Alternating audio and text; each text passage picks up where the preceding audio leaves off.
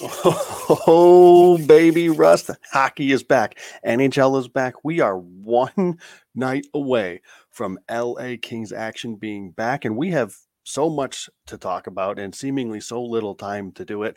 The LA Kings roster is kind of, sort of, maybe finalized. Todd McClellan's extended. We've got a suspension. We've got waivers. We've got cap situations.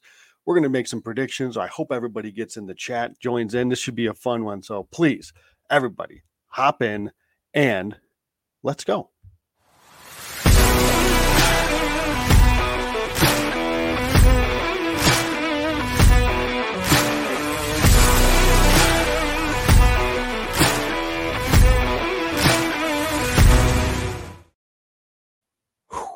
Okay, Russ, we are here. The longest preseason ever is over, and the actual start of the 2023-24 season is upon us, actually live right now, and the Kings will kick it off tomorrow. So how you doing here on this Tuesday night, the eve of the LA Kings season? Man, Joe, I'm doing fantastic. I mean, tomorrow's the day, big day.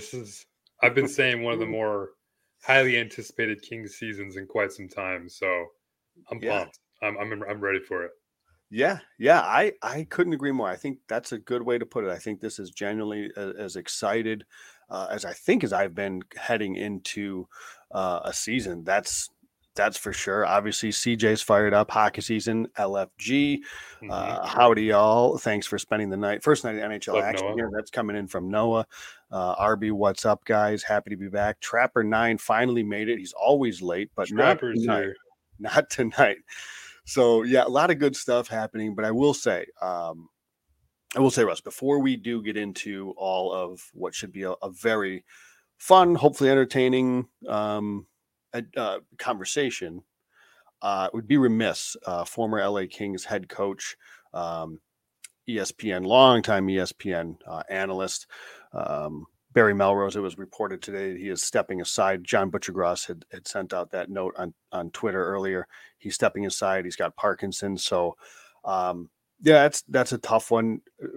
Our thoughts go with him, his family. He's been somebody I know, speaking just personally, like I was a kid. I was 8 years old in '93. So he was like the first head coach I knew of the LA Kings. Like he was a part of that, like when I was just starting to be old enough to kind of get into it and understand what was going on. And, for a while there, he was like the only guy talking hockey on ESPN. So just always, you can't think hockey and not think Barry Melrose. So it's, it's a tough one in the hockey world today. That news that came out.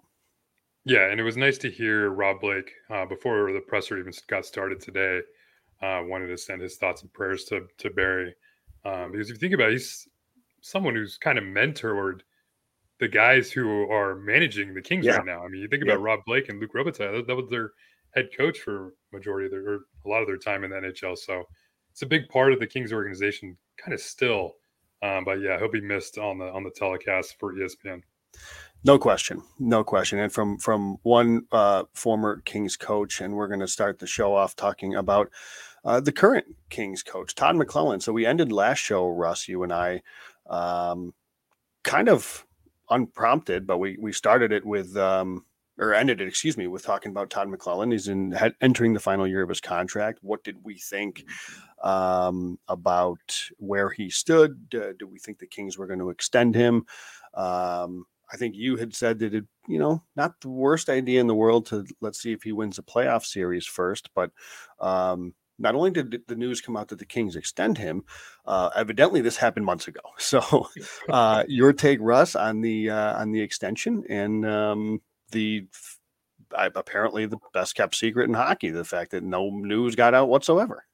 Yeah, the Kings like to keep things close to the chest. I remember they did this with Rob Blake, right? And he's just kind of like, oh yeah, we extended him. He felt no need to announce it or anything. And they did the same thing here with McClellan. But I mean, I don't really care about them announcing it. It is what it is. I mean, it would be nice for us to know, but whatever.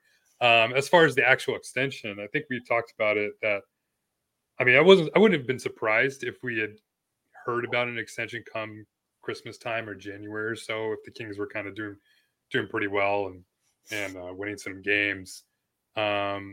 As far as it being done right after the season, I guess that's a little surprising to me. I would have liked to see a little bit later on with 1 year left, but the fact that he only got the 1 year extension, I think makes a lot of sense. It's not giving him a long run here or a Mhm. long leash in terms of expectations with everybody wanting the Kings to do a little bit more in the playoffs. It's like, okay, we see what you've done so far. Let's give you another year on top of the contract because we don't want to I mean, going into the season with only 1 year left, that would have been a little bit more of like something to think about in terms of Could him be. being a head coach. So now that he's got that extra kind of leeway here with the 1 year extension, I think that helps his mentality going in with the organization for which is going to be an important season here.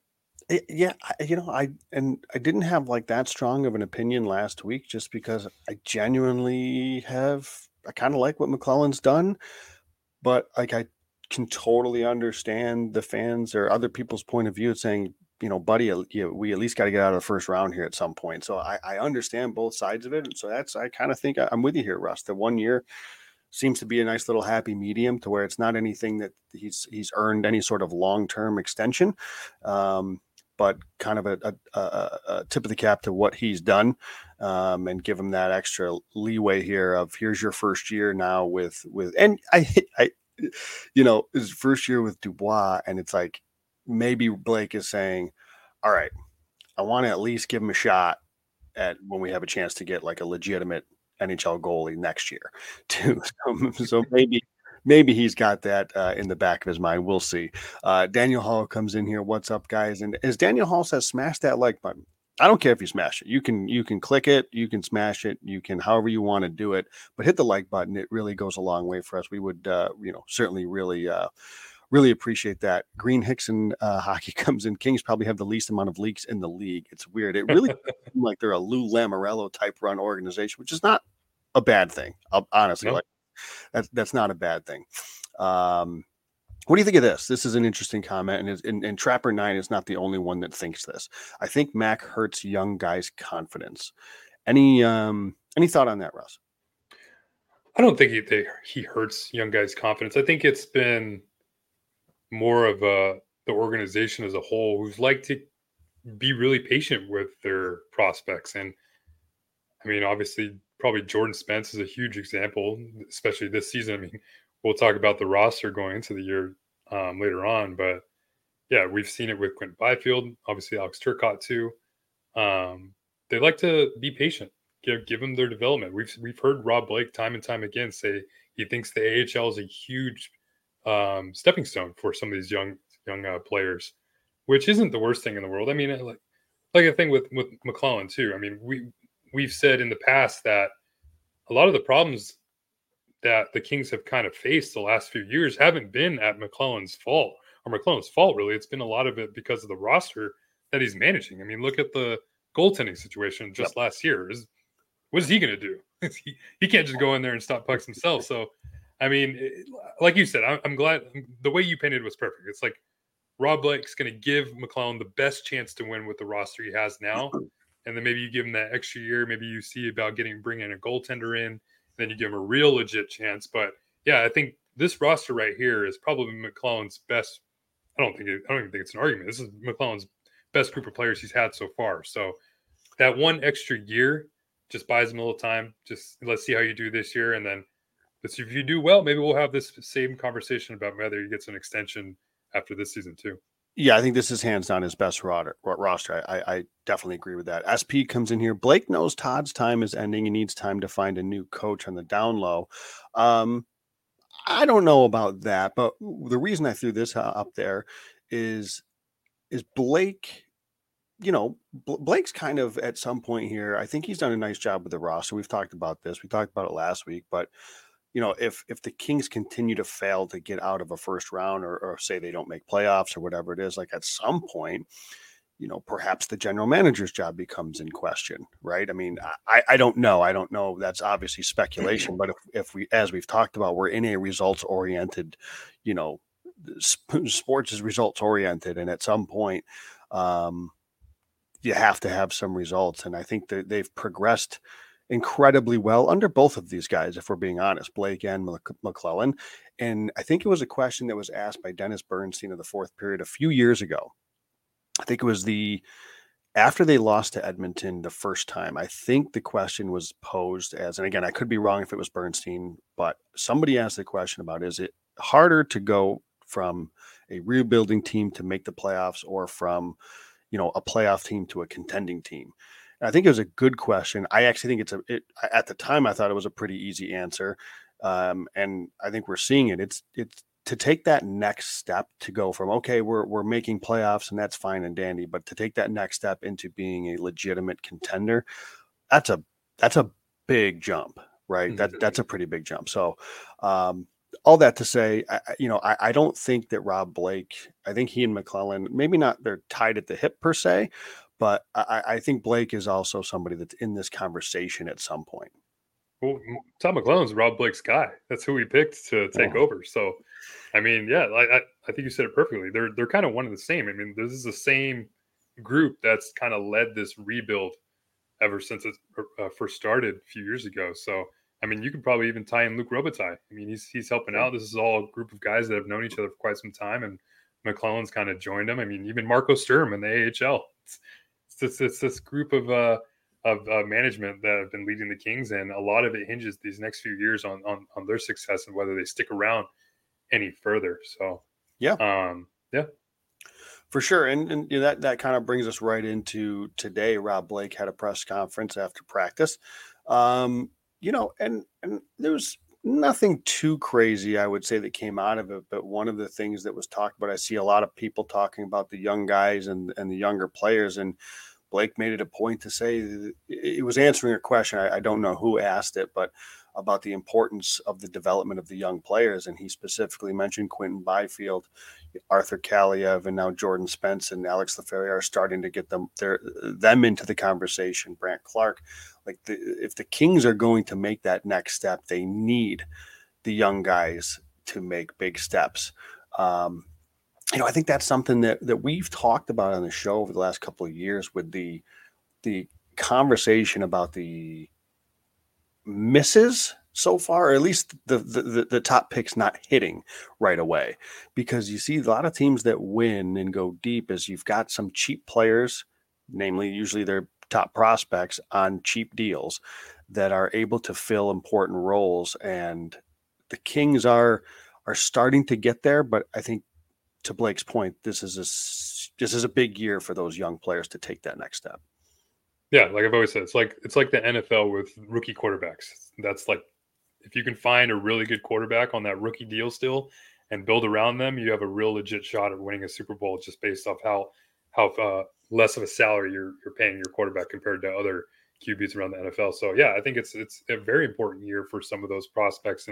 And I believe one of the questions he asked was about Quentin Byfield specifically. And before even the question was finished being asked, he just said this is a big year for him. It's huge. I mean, everybody understands, and I'm sure Byfield understands himself. He can't have a year of production that he had last year, especially in the position he's being played with. I mean, if you're with Kopitar and Kempe's scoring 40 plus goals. Kopitar is going to be a consistent 65, 75 point player. You have to be looked on to produce here at some point. And I mean, I've said in the past, and I've said throughout the summer, I'm not, I guess, nervous, or I anticipate him having a breakout season just based off some of the statistics. He had a really historically low shooting percentage last year. I don't see that happening again. Playing with Kopitar and Kempe, he'll be getting more looks on the power play, especially in that second unit. So I expect Byfield to take that next step. But yeah, he also mentioned other players like we talked about with Kaliev, who's getting a legit look, who more than likely will be back in that spot once he's off his suspension. Jordan Spence, another big young player who's coming up. And then we have Alex Laferriere, Alex Turcotte he mentioned as well. So there are a lot of young players who are going to be looked on to produce for this team and kind of fill these holes, especially with how cap strapped the Kings are right now. Was there anything else in the press conference that kind of stood out to you at all, whether it was an answer to a question or anything that he said that was noteworthy to you? Not really. I mean, to be honest, it's a lot of stuff that we kind of already knew, right? I mean, we could say like, hey, Quentin Byfield doesn't need to produce, obviously, What's the salary cap situation? Everybody knows we've been on cap friendly for the last 3 months, ever since the Pierre-Luc Dubois trade was even made, checking out what the roster is going to look like. But yeah, I mean, everything not really surprising. He talked about Alex Laferriere. He's seeing everything else we're seeing, which not going to surprise anyone there. So yeah, I thought a lot of the questions or a lot of the answers that we got from Rob Blake were pretty much expected. I want to shift the conversation now into a couple of things that Blake said in his conference, but shifted into the opening night roster. Okay. First, the first one you mentioned, Laferriere. So he's starting the season in Los Angeles. This is, more than likely just, because of the Kaliev injury, right? Or suspension, excuse me. So do you, because my opinion here is, assuming nobody gets hurt between now and next week, that this time next week, Laferriere is going to be back in Ontario once Kaliev's suspension is up. Do you see it playing out the same way? Or do you think there's a shot that Laferriere can do enough in 2 games to stick? Yeah, that's something I've been thinking about too. Probably should explain like the whole situation, sure, why he's in the system right now or why he's in the lineup right now. Obviously, we've talked about on end that the Kings are more than likely going to carry or only be able to carry 21 players. Arthur Kaliev gets suspended the first 2 games, have to keep him on the roster in order for him to serve that suspension, so he's not going anywhere. So you lose a skater there, and then Victor Arvidsson gets hurt, so you lose another skater there. So now all of a sudden you're down to 19 skaters because you have Arvidsson who has to stay on the salary cap. He can't go on. He's not going to go on LTIR unless he's going to be out for 10 days. So his salary is still going to be there. And like we just talked about, the Arthur Kaliev, his salary is still going to be on the books. So it's a very unfortunate situation that I don't think Rob Blake expected to have himself in this soon in the season. And it kind of hurt a little bit, especially not seeing a player like Jordan Spence. Maybe we'll get to him in a second. But yeah, for Alex Laferriere, I mean, I guess it's a bittersweet situation for him because, I mean, I wanted to see Laferriere in the lineup. I thought he deserved a shot. And just based off the suspension and Arvidsson's injury, he looks like he's getting that shot, or he will be getting that shot against the Avalanche in opening night. But, I mean, I was thinking about that question too, Joe. I mean, we've talked off the podcast, just kind of texting back and forth saying, like, dude, Laferriere looks legit. You've seen it. I've been talking about it for a while. Like, every time I watch Alex Laferriere play, I'm like, this legit NHL right wing player. Does everything, plays physical, plays with pace, has a shot. And I'm going to tell you right now, he has hands. He's got dangles to him too. I mean, I saw him during some of these scrimmages during development. He's walking guys left and right. So don't be surprised when you see him doing that in the NHL, because he's got the confidence as well. I mean, this is a really cerebral player coming out of Harvard. He's played in big games before. He's been with the big club. His confidence is pretty high in terms of being a young player. So, yeah, what happens in these first 2 games if all of a sudden he just starts lighting it up with players like Fiala and Dubois?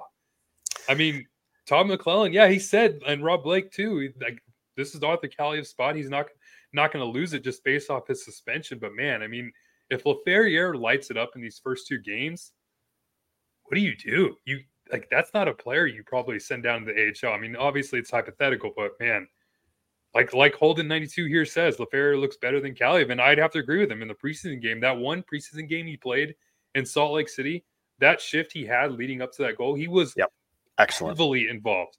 Loose pucks, there were 2 separate chances when he was getting loose pucks, and he made the play happen.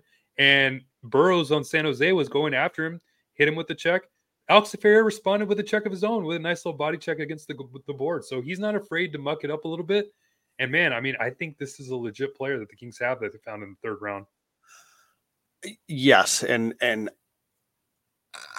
I don't think it's a question. I mean, I genuinely think Laferriere is going back to Ontario next week, just because. And you heard Rob Blake allude to it. We'll talk now about a little bit the roster crunch. You know, he knew this was going to happen. To your point, maybe not right now at the start of the season, but they've been a team that I think has done this, and I'm sure most teams do. We just don't follow them as closely, but they're going to take advantage of guys that are, not that are waiver exempt. And I think that makes their decision a little bit easier.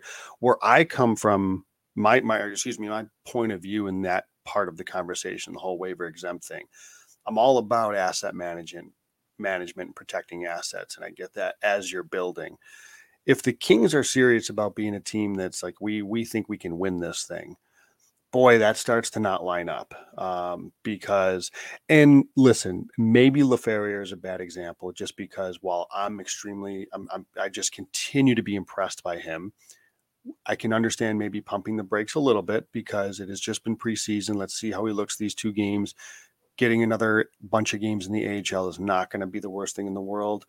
I've said it, and I've made my peace with where I'm at with Trevor Lewis. I think this is exactly what we're talking about an unnecessary signing, because if in the event everybody's healthy, you now have a potential legit threat on that fourth line that just doesn't exist right now. But again, I'm at peace with that, Russ. I'm telling myself that I'm at peace with it. I really want to get your opinion on this because, and I don't want to make it sound like I'm overlooking everything here or over analyzing here, but boy, this seems like a miss to have Jordan Spence in Ontario and the duo of Englund and Bjornfoot as your third pair. I understand, right? You run the risk of Englund or Bjornfoot being claimed on waivers. Get it. Jordan Spence doesn't have to, he's waiver exempt, can go right down. I get it. But are we not watching the same games where one of those 3 players in Englund, Bjornfoot, and Spence is clearly head and shoulders above the other 2? And yeah, it's the first 2 games of the season. It's not a big deal. It's the third pair, all that stuff. So maybe I don't want to like overreact here, but where are you with this? Because I am just, that is not play your best players. I tweeted that earlier before any roster decision came up, because I was just like, I don't know what direction the Kings were going to go today, but I don't get it. You lose one of your 2 legit offensive threats. You're only 2 from the blue line. You lose your power play quarterback, the second power play quarterback, because you're afraid of potentially losing Tobias Bjornfoot or Andreas Englund. And not to sound disrespectful, but what am I missing here, Russ? I mean, Joe, I don't think you're overreacting enough to this, because I mean, I'm right on the same page as you.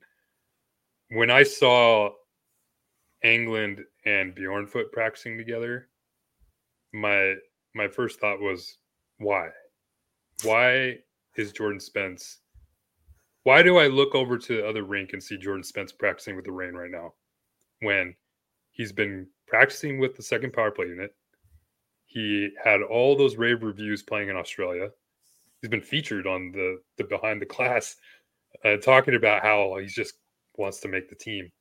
And now all of a sudden he can't make the team just based off some other player's suspension. It's pretty much where we're at this point. And he's miles better than Tobias Bjornfoot. Miles better. And he's a right shot. So you're playing 2 left shot players together who struggle on their own left side, to be frank. Tobias Bjornfoot has struggled on his own on the left side. Now you're playing them together when McClellan himself just last week said he likes the balance of lefties and righties here. So now you're not even playing.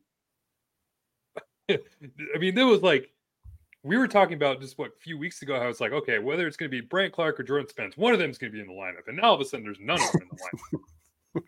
But I mean, I agree with you wholeheartedly. How is there fear, or why is there fear that a team in the NHL is going to put in a claim for Tobias Bjornfoot? Why is that fear there?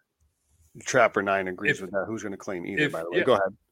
No, I mean, if we're seeing it, I'm sure the rest of the NHL is seeing it. Tobias Bjornfoot, at best, is probably the 5th best left shot defenseman in this organization. If he gets put on waivers and gets claimed, cool. Call up Jacob Moverari. he's there. I'd probably rather play him over Bjornfoot at this point. I get the pedigree with the first round pick, and maybe the Kings see like there's development. They've put in a lot of patience and time with him.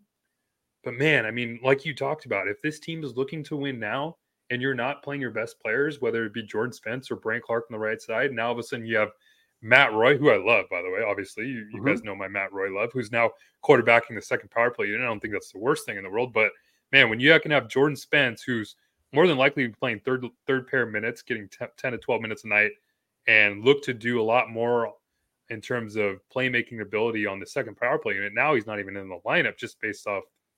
And this is probably only for the first 2 games, so maybe we're getting a little too ahead of ourselves here. But man, I feel like it's just why? Yeah, but not for nothing. So look at the 2 teams the Kings are playing: Colorado and Carolina. Yeah, those teams can move. Those teams can move. Those teams can put pucks in the net.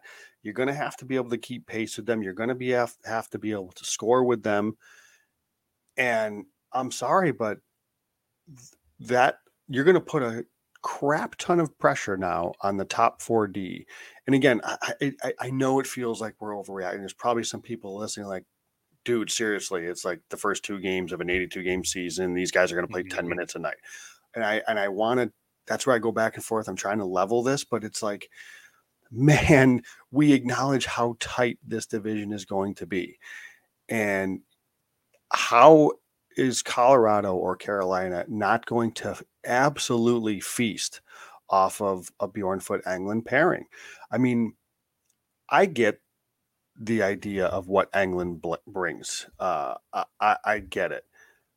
I don't necessarily agree with it because I think he really struggles to get around the ice sometimes, and I think that would be really exposed, particularly in these 2 games against Colorado and Carolina.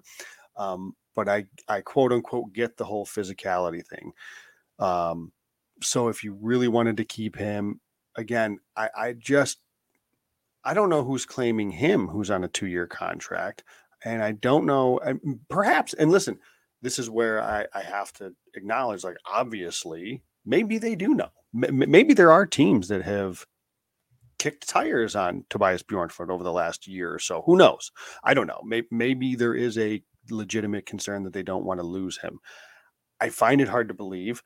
And to your point, like, I wasn't going to lose sleep over Sammy Fagemo being claimed. Why am I going to lose sleep over Tobias Bjornfot being claimed? I feel bad because the kid, he shows spurts, right? He's still a pretty smooth skater. Like, I think there's something there that maybe shows sign of competency with the puck, but his decision making with the puck is no good. He wasn't very good in Ontario last year, at least on a consistent basis. And I can appreciate not wanting to give up on the guy, but it's been a few years now, and it isn't close. Like, he hasn't looked the part at the NHL level. And if somebody claims him, then somebody claims him. But you're seeing teams in crunches all left and right. So I don't know. To me, it's as much as I'm trying not to like overreact about it, it just feels like a miss because, love Matt Roy. Matt Roy shouldn't be on the power play, guys. Nope. And Matt Roy would probably tell you that. I mean, but it's a little frustrating because the impression is we're now like window is open. It's not cup or bust. Like, I don't think the Kings are not in a like cup or bust type of season or anything like that. But the window is open. It's like we're talking about winning. We're talking about winning now. Talking about winning a playoff series. You got to get there, and this division's going to be tight. And you got 2 games that, okay, like I'm making it sound like having Jordan Spence not in the lineup means the Kings. That's going to be the reason if the Kings don't win the games. And I don't know. It's just I'm looking at each roster position. It seems you're not playing your best. You're just not, and you're playing 2 of the best teams in the NHL in these first 2 games of the season. I wonder if there's a lot more to say about the actual risk of just losing, not Tobias Bjornfot, the player, but just based off the position he plays. The depth, I mean, of course. Yep. Yeah, exactly. So let's say he does get claimed. I mean, Jake Mavarari is the last the fourth defenseman you have, the only left shot defenseman you have in the line in the organization that's played NHL games. Sure. I mean, after that, you have like Kim Noisiainen, who's Yep. probably not ready yet. So maybe there's an argument there. And I guess there's also maybe I'll ask you this: like, how much weight do you think they put into it that these first two games are at home? You get last change. You can pick the matchups those two players get. But yeah, I mean, I'm right with you. Jordan Spence deserves to be in the lineup, and the fact that he has to be out these first two games is just so frustrating. And we should say, like Rob Blake, he said today in the press conference, the plan was at least all along for these last little few days here. Jordan Spence was making this team. Yeah, the situation. He pretty much said that the Australia roster was hoping to be the opening night roster. That's what he was hoping looking for. So he said that he was going to make the team, and obviously they had a decision to make. Do we want to risk losing Englund or Bjornfot to waivers, or do we want to take kind of the safer route, move Spence down, and just bite the bullet for these two games? I know this is not what Rob Blake and Todd McClellan want. Yeah. I'm sure of it, but Blake is protecting his assets. He's protecting Tobias Bjornfot, doesn't want to lose him for nothing. And I think you're right. It's probably as much about the depth of the position as it is anything. So I want to say I get it, but boy, is that just a frustrating.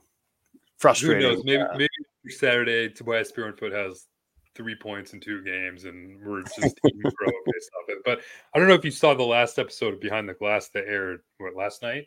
They had the same conversation.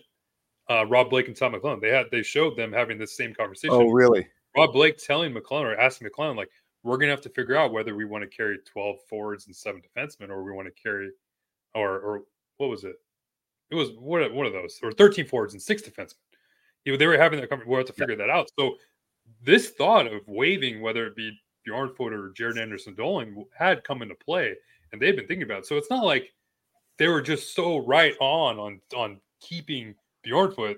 Sure. This was the discussion that they've had. So I wonder, all these pros and cons have also been weighed by the management team.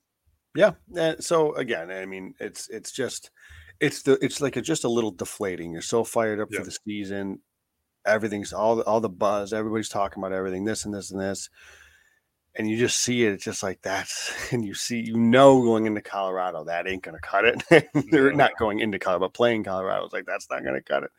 I don't know. I don't know. We'll see. It's only 2 games. I think hopefully we'll survive and go from there. Yes, and to your point, they're home, so they can kind of control the matchups at least a little bit. So they'll probably find ways. To shelter that pairing at least. Checking in on some of the chats here. It looks like Jared Anderson-Dolan. He was somebody. Trapper9 mentions that they did risk, and Trapper9 comes in again, says he likes Toby, but mostly see him in Ontario. And I don't know what the future holds for him. I really try not to. I don't want to give up on Tobias Bjornfot per se, but man, oh man, he just has shown virtually nothing.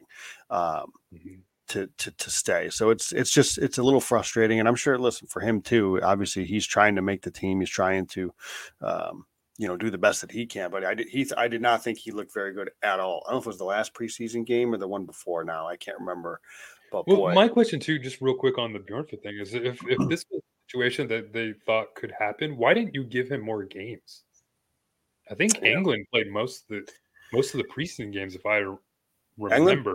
He played both in Australia, right? Yeah, I'm pretty sure. And then he played I believe he played the one in San Jose, and then played another one. Bjornfot only played in like 2, from what I remember, and I believe one of them was the 7 defenseman game. So I don't know. I mean, if you're really looking or thinking about giving Bjornfot a look, why didn't you give him more? I don't even know if he got played with Jordan Spence at all during the preseason. I'd have to go back and look, but I don't know. We'll see.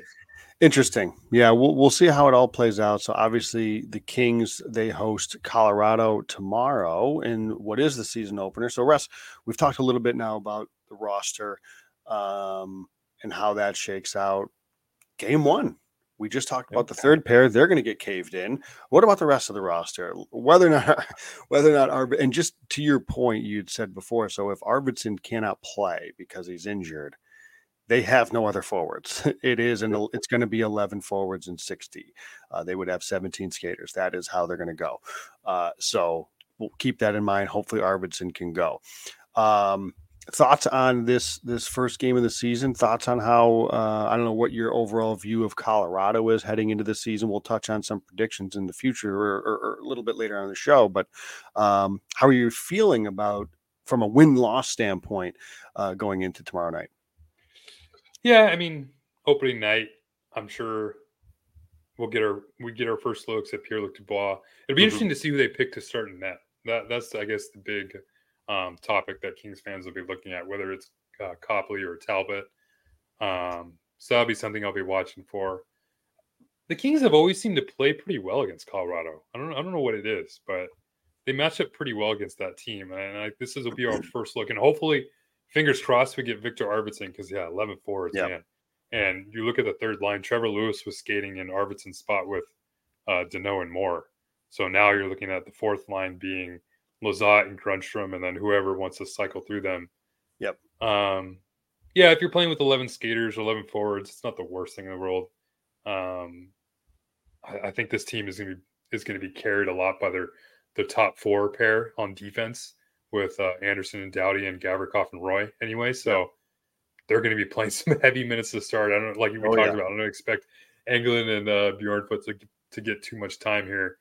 But yeah, it should be a fun game. But these first two games, obviously, it'll be electric with the two teams that are coming in. But I think the Avalanche, they've had a lot of turnover, a lot of additions. What was it, Ross Colton? I believe they signed. Yep, Ross Colton, Thomas Tatar is there too. Jonathan Drouin, Ryan Johansson, Miles Wood. There's a lot of new players on Colorado, so I'm gonna be curious to see how they play. And I believe Makar's healthy, Ranton's healthy, everyone's healthy for them. So yeah, it should be a fun game to watch. That's for sure. With the exception of Landeskog, who obviously is out for the season, of course. But and that's a. Boy, is that a decor. Makar, Gerard, Devon Taves, Bowen Byram. Good Lord, they just come at you in waves. So this is a game where, I think I'm interested to see how the Kings match up from a center standpoint. Who gets the McKinnon matchup? If I don't know if McKinnon and Ranton are going to play together, but who gets those matchups? How they decide to do that? Because really with the depth on the middle, this is our first look at an opportunity to see. They can pick and choose who they want at home against one of the best players in the league and then figure out the rest of it after that. So I think this is a good opportunity and a good start for, to see what happens. And I just want to say that, talking about the roster again, I counted Russ.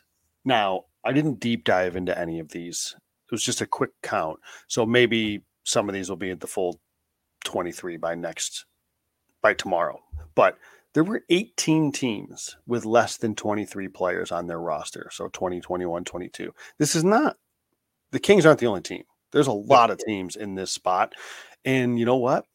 Of those 18, at least a dozen of them were playoff caliber teams, like teams that are for sure going to be playoff teams or teams fighting for playoffs. Because you know what? These teams spend to the cap, and there's a lot of cap gymnastics that goes on. So – I know there's a lot of hand-wringing, a lot of, what is Rob Blake doing? It's 21 players. Now it's 20. It might not be, it's 19 tomorrow if Arvidsson's hurt, all those stuff. But it's like they are not the only team in this spot. There's a lot of teams that are in this position, especially at this point in the season, I think, too, as teams are kind of trying to figure it all out, right, as they go. Yeah, especially the salary cap not going up the last few years. I mean, if you're contending and you're not tied up against the cap, then right. You're probably doing something wrong. So the Kings, they should be in a situation where they're at. I mean, I'm actually kind of glad. Spend as much money as you can. And if that means that you have to carry one less skater, totally fine with it. So as long as you're not giving Connor Hellebuck $8.5 million, I'm cool. So I think the Kings are in a fine situation. I'm not disappointed or angry that they have to go through all these cap gymnastics. That's what good teams do. I mean, look at Tampa Bay Lightning. Look at the Vegas Golden Knights. They've made almost a mockery of the whole situations. And I'm sure the Kings might have to get into that situation too. So the fact that they have to go through all these troubles and tribulations to get as many skaters as they can on the ice, then yeah, if that's what it takes to be a contender in this league, then go for it. Yeah, no, I couldn't agree more. Spend to the cap, spend. And, along those lines, another place where you can spend your money is at DraftKings, Russ. The NFL season is going strong, and DraftKings Sportsbook is hooking new customers up with an offer that's even stronger. Bet $5 on any game this week to score $200 instantly in bonus bets. And DraftKings isn't stopping there. All customers can take advantage of a sweetener offer every game day this October. Perhaps you may be interested on Russ's LA Chargers off a bye, 2 straight wins. They're getting 2 points at home against my absolute hated Dallas Cowboys. I'm going to be pulling for the Chargers. I don't know if I'm going to bet on the Chargers, but I'm going to be pulling for the Chargers. That's for sure, as 2-point dogs. But something to look at. They're +2 at DraftKings -110 as of here this Tuesday night. So get in on the game day greatness. Download the DraftKings Sportsbook app now. Use code THPN. New customers can score $200 instantly in bonus bets when you bet 5 on the NFL. That's code THPN only on DraftKings Sportsbook, an official sports betting partner of the NFL. The crown is yours. Gambling problem? Call 1-800-GAMBLER or visit www.1800gambler.net. In New York, call 877-8-HOPE-NY or text HOPE-NY, which is 467-369.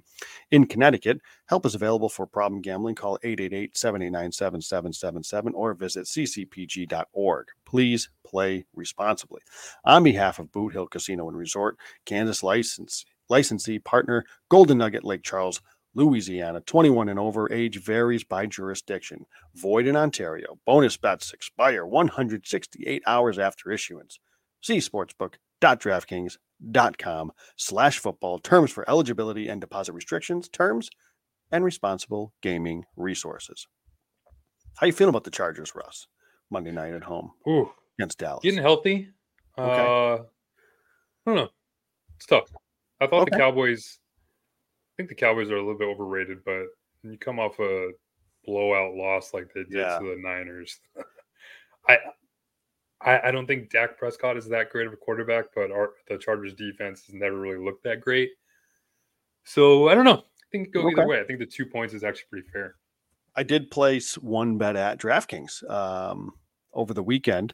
I mentioned to you that I took Anaheim, their over point total, which was 68.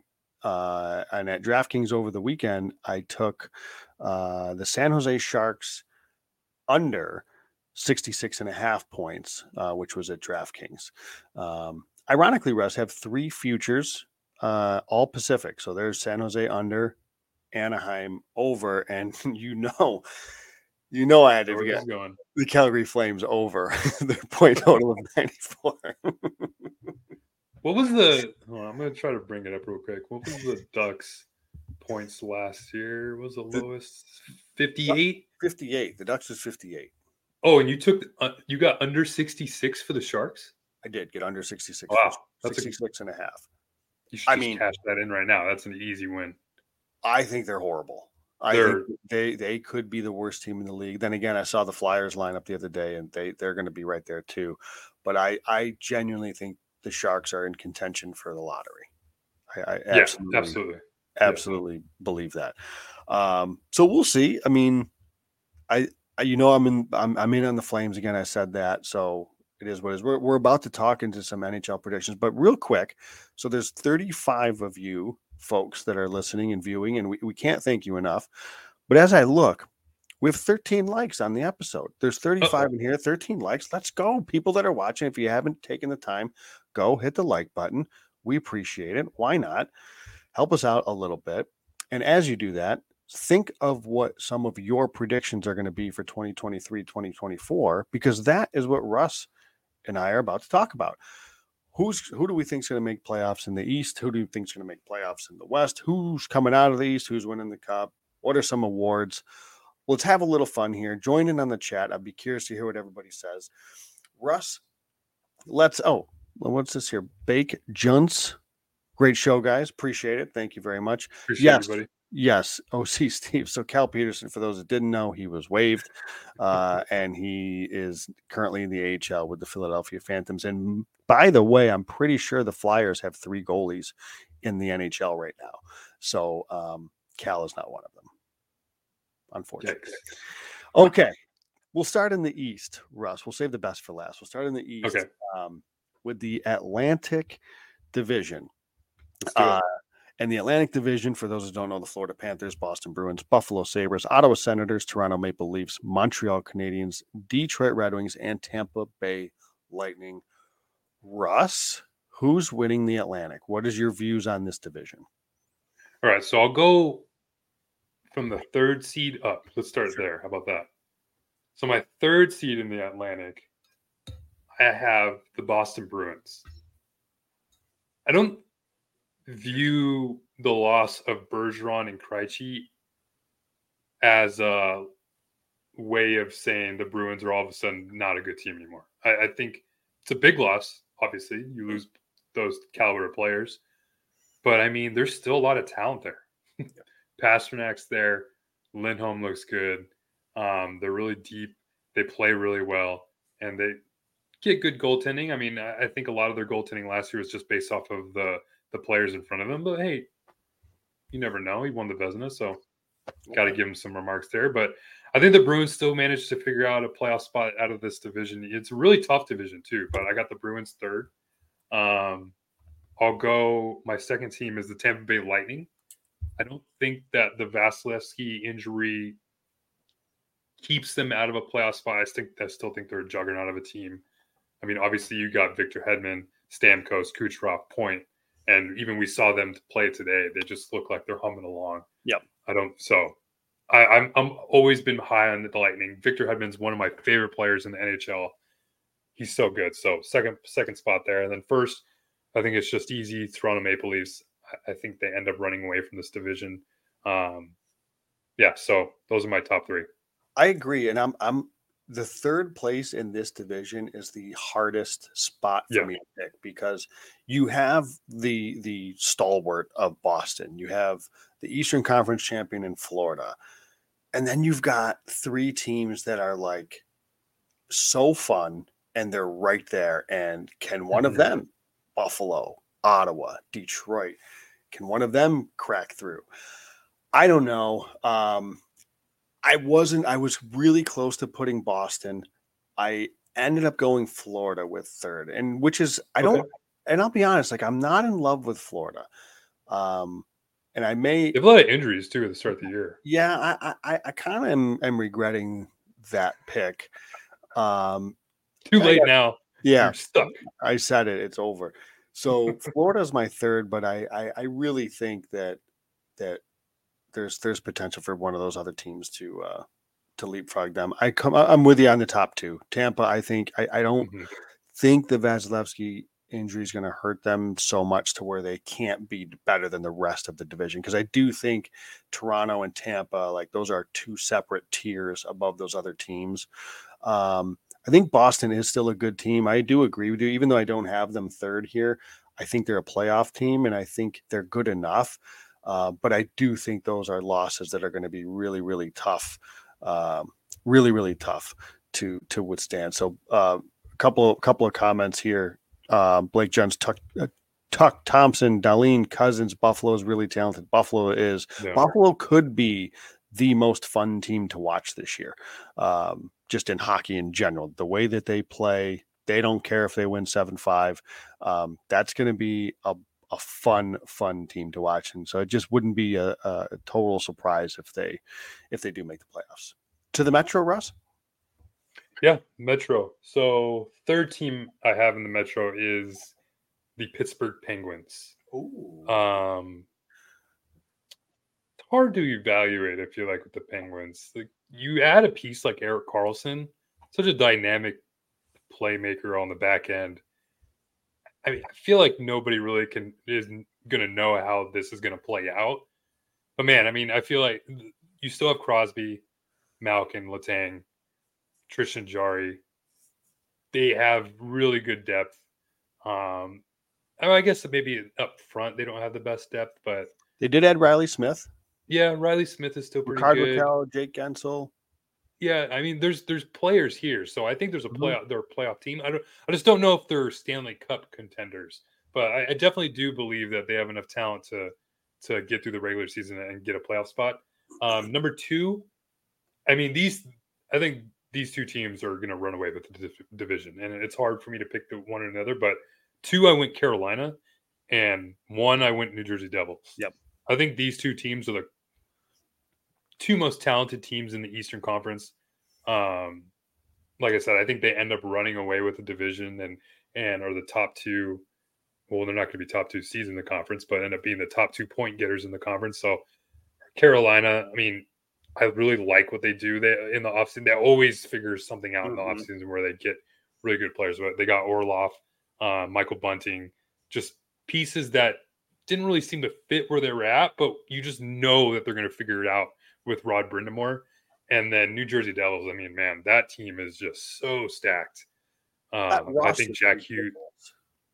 What was that? That roster is ridiculous. Yeah, it's ridiculous. I think Jack Hughes is an MVP level season. Um, Good show. you add a player like I'm forgetting his name. Toffoli. No, Meyer, Timo Meyer.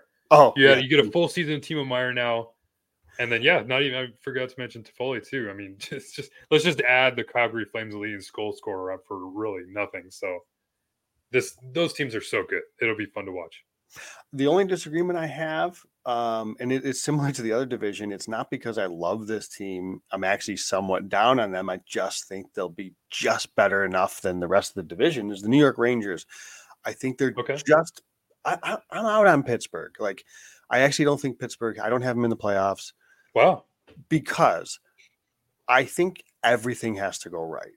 And by that I mean everybody has to stay healthy and Jari needs to play well. I'm not a Jari guy. I don't think he's that good. And I just think if everybody can stay healthy, then they could be a pretty scary team. But boy, it just feels like there's a lot of risk there with a lot of guys. Gensel's Older guys. that too. He ended up Yeah. coming back, Gensel, but he was a question mark to whether he's going to start the season. Malkin has missed time almost every year. Letang misses time. Carlson misses time.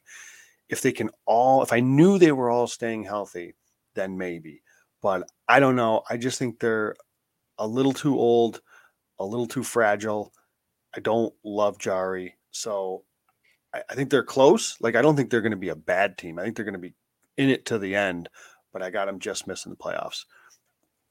Yeah. So Rangers, who again I don't love, but with Shesterkin, I think their roster is fine. And I totally agree on Carolina, Jersey. Like, I love those teams, and I have them. I have Jersey winning the division too. Okay. Just fantastic. Yeah, they're so deep. I mean, you look at And that lineup up and down, ridiculous. and I'm probably the crazy one. I'm like sort of in on Vitek Vanacek and Akira Schmid. I have Out on Jari, but in on Vanacek. yeah. Okay. So and a really one of my best friend who's a goalie. We talk about this. He thinks I'm absolutely crazy that I'm, as you just said, you're out on Jari, but in on Vanacek. I don't know what it is, and maybe I'll be way off. That's Canada's starting goaltender, Tristan Jari. Like, come on. That's not saying anything. Yeah, I know.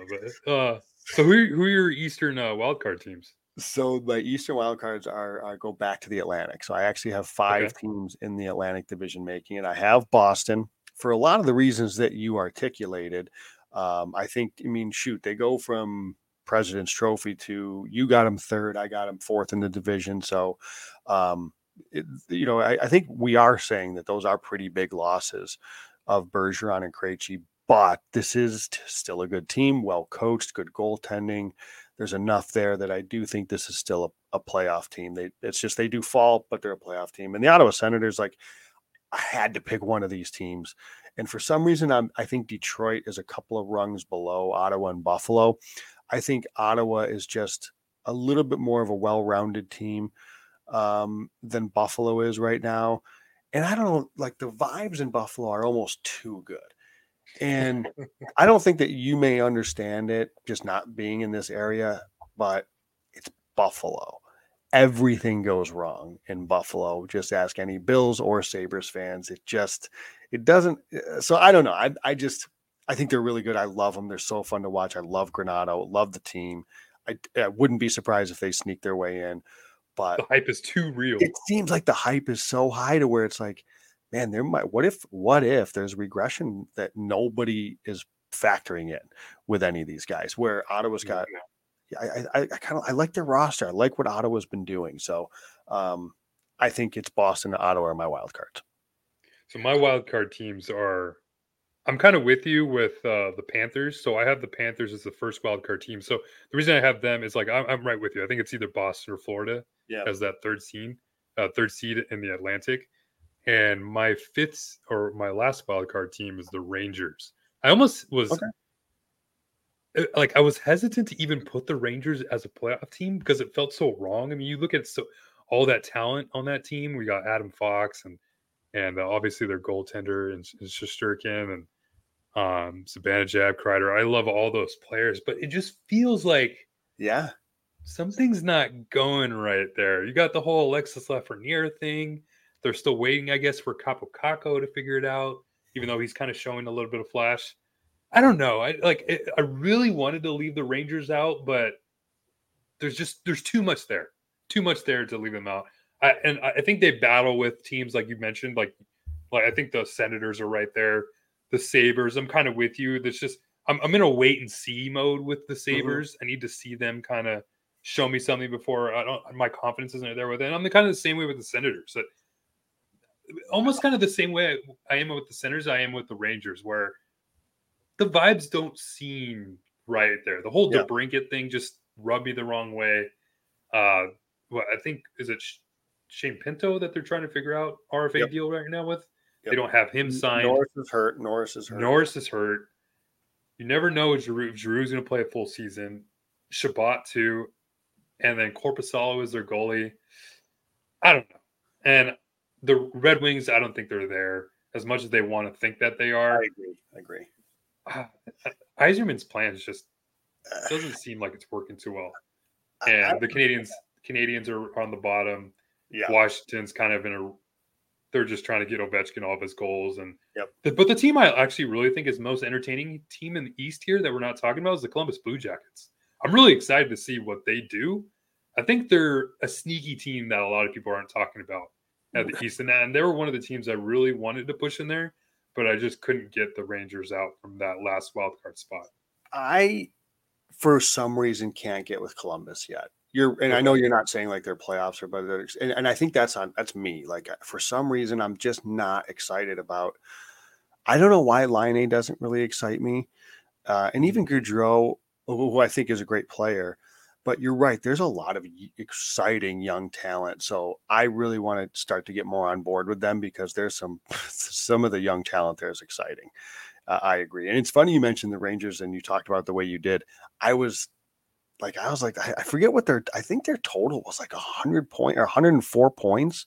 That's crazy. And I was like, I think I'm going to go under. I didn't end up pulling the trigger on it. I don't know what it's at now, but it's like, I'm with you on the Rangers. Something just feels off with them. I don't know what it is, but I got them in the playoffs, but it's like some of these teams, it's kind of a crapshoot in that East. So all that to say, Russ, so we've got our playoff teams in the East. Who do you think comes out of the Eastern Conference and represents in the Stanley Cup Final? So, yeah, this was a tough one. I'm just going to go back to those top teams in the Metro with the Devils and the Hurricanes. I wanted to say the Hurricanes, but I think it's just the New Jersey Devils are just too good. I mean, I had to bring up their lineup just to kind of go through it. I mean, Timo Meyers, Hughes, Bratt, Hughes, Palat, Toffoli. I mean, it's ridiculous. It's so good. And then you have Dougie Hamilton. How did they do this? Luke Hughes is their one, like, so good on the back end too, and he's a prospect coming in. Yeah. But like you talked about with Vanacek, I think a lot of it will hinge on goaltending. I wonder if they end up looking for a goaltender come deadline and maybe take them. But I think their team is just too talented in the forward group and defensively. to lose in the playoffs. I think they'll be able to run through and make it Stanley Cup. Russ, look at these contracts. Timo Meier Yeah. under $9 million. Jack Hughes $8 million. Jesper Bratt under $8 million. Nico Hischier under $7.5 million. Like, good Lord, these are steals. I mean, just Dawson fantastic. Mercer had a really good. Yeah, Dawson Mercer looked really good for him, and they're young. He's young. So I agree, and this is tough because I legitimately think Toronto is a legit cup contender. I think Carolina is a legit cup contender, but New Jersey, to me, is like not fair of a team. They're so damn good that I just think they're just head and shoulders better than other teams. But that's not it. I do think in the Eastern Conference, I think there's 3 cup contenders. I think it's Toronto, New Jersey, Carolina. Obviously, as we know, if you get in, you never know what can happen. But in my opinion, heading into the season, those are the 3 big dogs, and I think New Jersey comes out of it. I agree. I think with a lot of the talk will be the Maple Leafs. Mm-hmm. What is your thoughts on the Maple Leafs goaltending situation with Samsonov and Wall? You're gonna really think I'm crazy. I'm kind of a Samsonov guy. Well, Joe, not to surprise you or anything, but I already thought you were crazy. So it's all right. I don't know. Like, there's some goalies that, and I don't know what it is, that I just like, you know what? I think he's all right. Like, I think there's something here. So I think Samsonov. I think so I'll say this: it's way better than Matt Murray, Samsonov, and Wall having like they're in a way better spot. And I think that their D is good enough. I mean, obviously, I think they're probably pretty happy to have a guy like Jake McCabe as a defensive defenseman. Morgan Riley, I think, is a stud. Brody's fine. I don't know. I think their defense it's not awful, but it's not good. They're missing a 1. Yeah. I think they're missing Morgan Riley is not a 1. Yeah, I like Morgan Riley. Morgan Riley is the Darnell Nurse of the East, of the West, or the that's Eastern. A little harsh. I think that's harsh. I think that's harsh. Or he plays a little bit better defense, but man, no, I mean, they try to prop up Morgan Riley so much over there, and he's good, but he's not a number 1 defenseman. I think that's fair. Like I think that's fair. And where you look at maybe the difference when you look at Carolina and Jersey, they have that. They have those legit number 1 D. I don't hate their D core, like Brody, Klingberg, McCabe. I love Timothy Liljegren. Big fan of his. Granted, he's very young, and he's got to like. He was fighting for time, wasn't he? He wasn't even in the lineup sometimes. Yeah, because they traded for like 9 defensemen at the deadline last year, so he kind of got pushed out. But I think the decor is okay. And then obviously they've got some impressive offensive ability. But I think the goaltending. And so again, look at how many playoff teams. There's a lot of playoff teams, including some cup contenders with questions in goal. It's not as if the Kings are the only team that have these questions. Right, 100%. Like that's why I don't get why everybody points to the Kings as their goaltending is an issue. I could pick up like 10 potential playoff teams that are having issues in net. Of the teams that we just rattled off, the teams with steady goaltending for playoff teams, Tampa Bay. Well, Vasilevsky's hurt, so how steady is it? Okay, but because he may be out till January, it's a back issue. So, but Vasilevsky. Well, you had the Rangers in, so Rangers, and Boston, and that's it. And even Boston, like we're just like Allmark came out of nowhere. So Toronto has questions. New Jersey has questions. Like I think Freddie Anderson's a good goalie, but he's never healthy. Carolina clearly has questions in goal. Although I like Kochek. They just loaned him to Tampa. I think he eventually comes back with. So do I. Ottawa, Korpisalo's fine, but I don't know. That's not exactly. We saw him perform in the playoffs already. And then forget about it. It's a different situation, but yeah, but like I don't know. There's there's Florida has questions. You're going to tell me is everybody in on Bobrovsky now? Mm-hmm. All of a sudden because he had a hot few weeks in playoffs? No, there's questions, and we just talked about the East. There's questions in all those playoff teams, just about. So yeah, I'm with you that I don't. This isn't a thing that's just unique to the Kings. So we're on the same page there. Central Division in the Western Conference. I'll kick this off. Okay. I don't know why I can never get with it with Dallas, but I got them winning the division. Okay.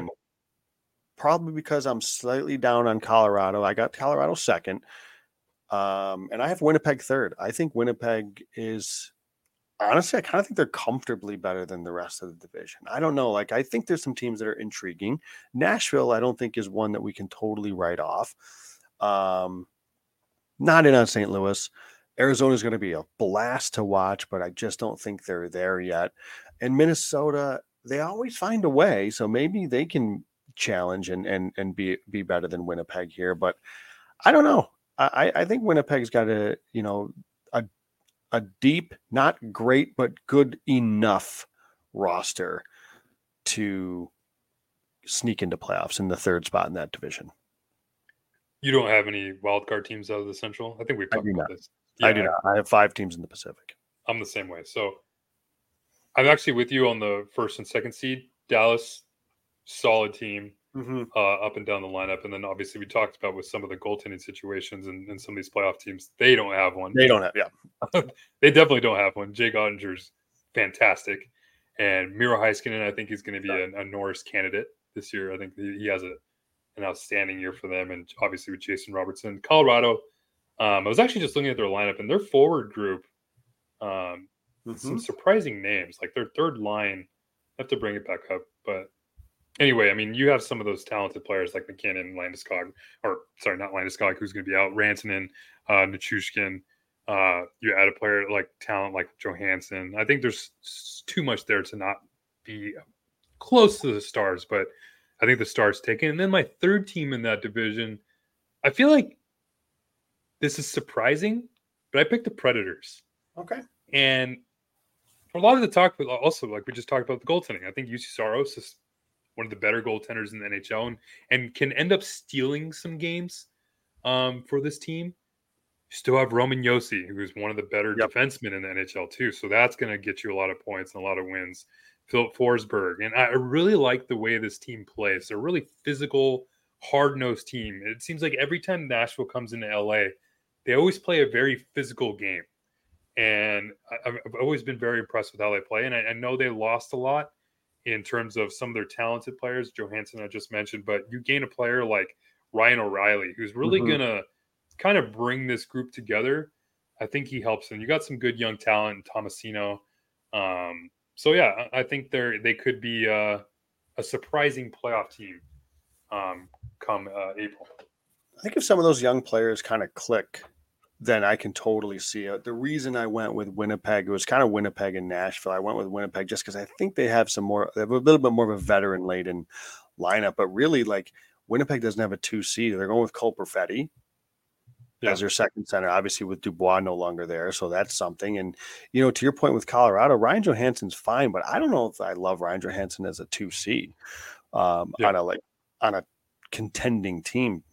I don't know if I love that. So, but yeah, I can buy Nashville. You can sell me on that. So Pacific. The Central's not going to be good. I don't think the Central's going to be that good. And I'm gonna throw credit to Thomas Drance of the Athletic. I'm pretty sure he said it was him that said on the PDO cast, the Central Division is the new Pacific Division, and the Pacific Division is the new Central Division. Because last year it was exactly the opposite, where everybody's talking about how good the Central is and how bad the Pacific is, and now it's totally flipped, and the Pacific is just full of horses.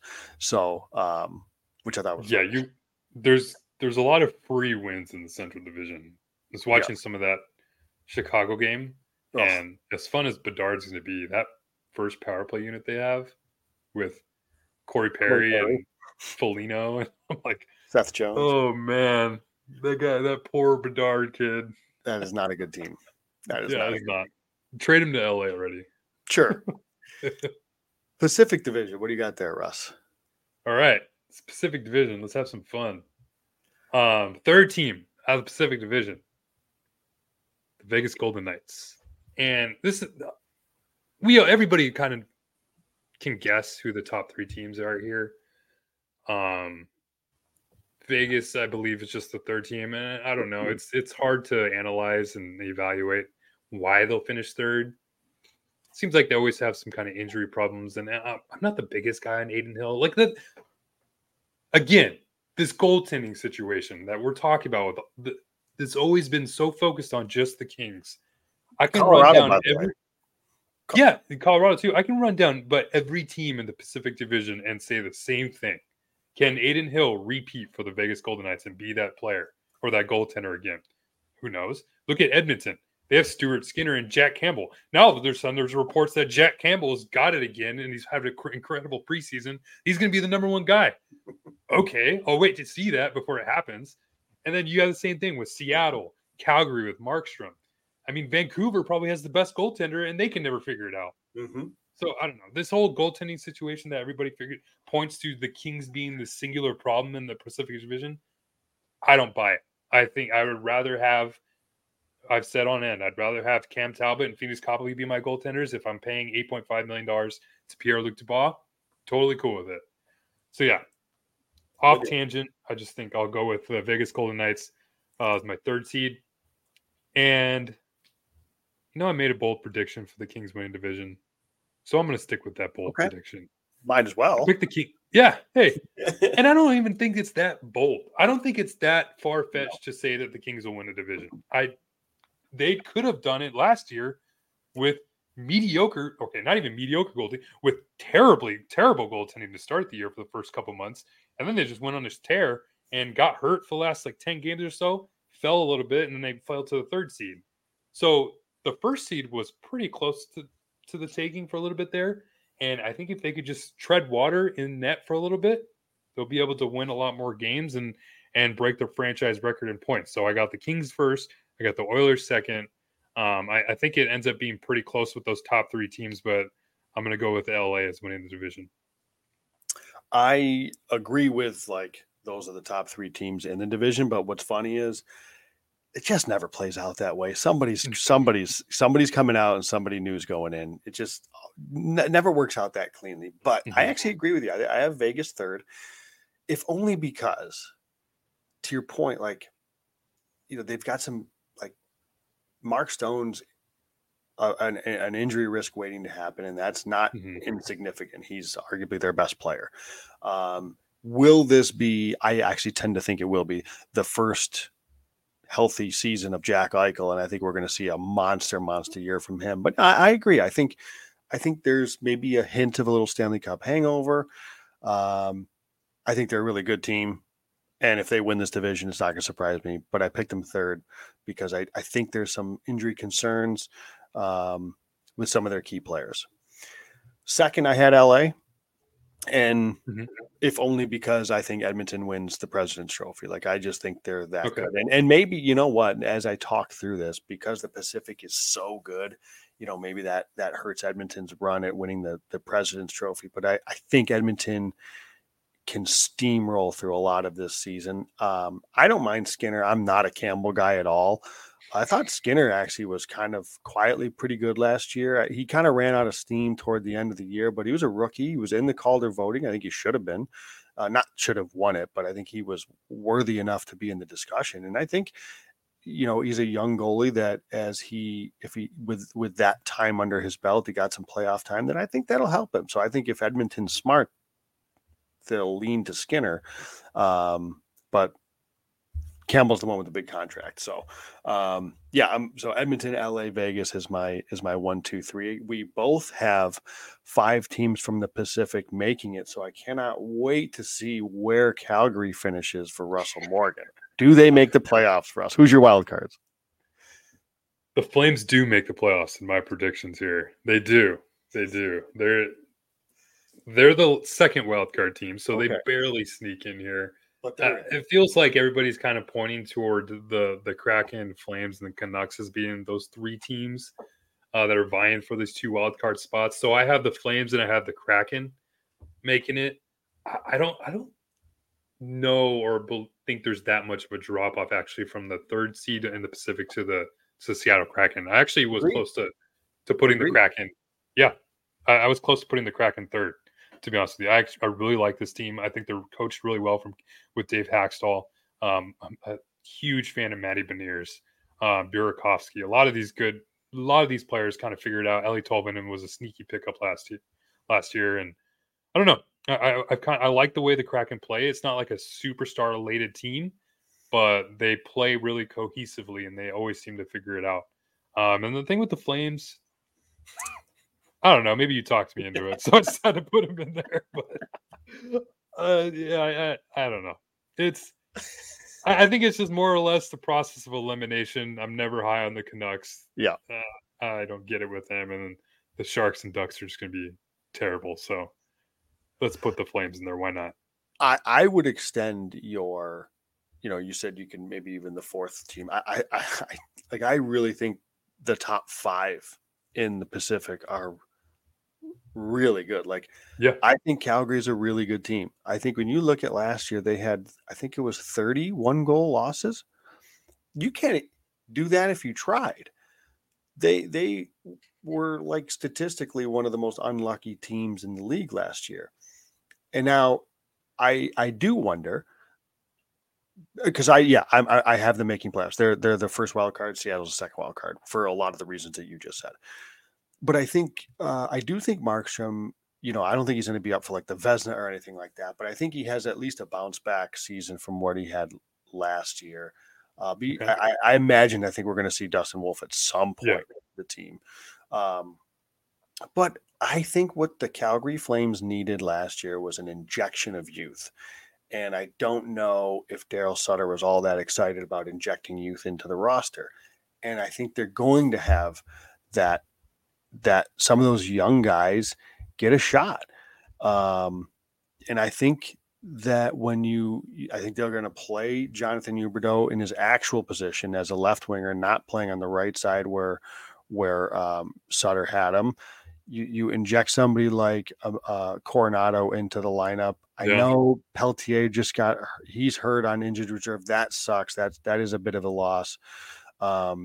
But I think, Lindholm's still here. Backlund's re-signed. I'm a Mangiapane guy. I think it's reasonable to expect, again, I don't think Huberdeau's getting 100 points, but I don't think he's getting like 50 either. So I think it's reasonable to expect bounce backs from Huberdeau and Kadri. I still love the decor. Love Mackenzie Weegar. I think Hannafin and Anderson are studs. Tanev and Zadorov rounded out nicely. Like, I think that's a really good D4. I didn't even mention Oliver Shillington. Like, I still think there's a lot of good players on this roster that I think needed a little bit of a different voice. And so I think that the Flames are going to be back in the playoffs. And if they're not, I'm gonna lose more money on the Flames this year. So I think it feels like the Flames, Canucks, and maybe I would say the Kings too are 3 of the more interesting teams in the NHL in terms of what or how they play together. The Kings, obviously, with their huge addition with Pierre-Luc Dubois, how's he kind of going to fit in the lineup? Yep. Calgary, obviously, Huberdeau had a down year last year. He's getting paid $10.5 million this year, so he's going to have to produce, or else, they're not going to have that excuse of it just being Daryl Sutter issue. So I agree with you. I think they needed a new voice. Matthew Coronado, I think, is a great addition. Yeah. Line mate of Alex Ferrier in Harvard, so they kind of fed off each other a little bit. They played really well, so I think Coronado is a good injection there. The thing with Calgary, I'm not as high on their defense as you are. Okay. I think they're good. I think Uyghur's really good. Hannafin, okay. I don't know. Anderson, I don't know. I feel like they're like good system defensemen, but I never really got much more out of them than that. And in terms of goaltending, I agree. I think the sooner they can get rid of Dan Vladar and bring in Dustin Wolf, they'll be fine. But I've heard rumors that the Kings should trade for Vladar, which makes no freaking sense to me. I was literally just about to say that. I don't know where I heard this now. I don't know, but I heard or read. I don't remember now where it came from. I don't want the Kings to trade for any goaltender until maybe the deadline, and then even then, let's figure it out. Yeah, but, and if Vladar, if you're talking about Vladar, just roll with what you got, because it's the same stuff. Something had gone terribly wrong if Dan Vladar is going to be the savior here for the Kings. Yeah, what are we doing here? So I don't know. Yeah, but I think the Flames are back. It was a question that came in from Al Smith. about Tyler Toffoli was their leading scorer. Who replaces him? Listen, I think this is a really good question, but I think the depth of the Flames is what makes them so strong. I think Kadri's better. I think Huberdeau is better. I think you mentioned Coronado. I was high on Peltier coming in the season. I don't know what his injury is. I know he's LTIR, so he's been out for a bit. Sharon Govich is not a nothing. He came over in the trade from New Jersey. He's not Tyler Toffoli. He's not going to score 30 goals. He's not a big goal scorer, but like this is a capable third line type of player in Sharon Govich. So I like him as a player. So I just think the depth of the team plus the D-core, which I'm a big fan of, I think the whole of the roster I think is still strong.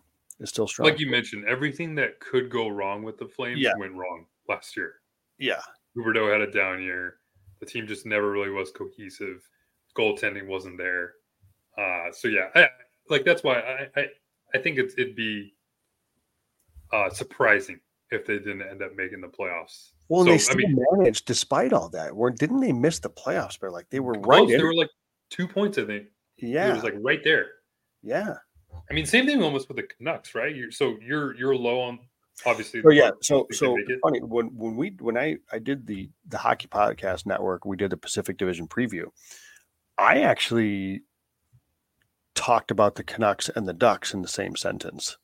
Wow. Okay. I am, and I love Thatcher Demko, as you know, and I think where that separation could come between Vancouver and Anaheim is I think that Vancouver, they have some more established players, obviously, like Elijah Patterson's a stud. They've got some guys that are a little bit more established. But I love Demko. I think he's a big difference maker. Like you said, he's probably the best goalie in the division. I can't get with it. I just can't get with this roster. I don't know what they're doing. And didn't they just say they're taking fielding offers for Connor Garland? Yeah. I'm missing something. I think he requested a trade, or I don't know. Great timing, by the way. The season starts tomorrow. What, we're doing this now? The new GM, the Rutherford is in there. Like, bro, come on. Now you do this. The D-core, I'm not in on this D-core. Like, I like Quinn Hughes, obviously, really good player. But what else am I getting excited about on the blue line? Tyler Myers? No. Philip Roenick? Carson Soucy? Carson Soucy is a third pair guy on a good team. I just don't think Vancouver's that good. I think they're going to require Thatcher Demko to really bail them out and keep them in games. I think they're going the downswing, and we definitely don't see eye to eye. I think Anaheim is a sneaky, and when I say sneaky, I've said this before. Like I think they finish with like almost 80 points, like 70, which is still bad, mind you. I want to acknowledge that I don't think this is a good team, but I think they're getting really close, and I think they could be a team that is sneaky competitive, and I think that they could be like in a similar spot to where Vancouver is. Yeah, 80 points is pretty much a 500 team. So, and I'm saying that they may not get there.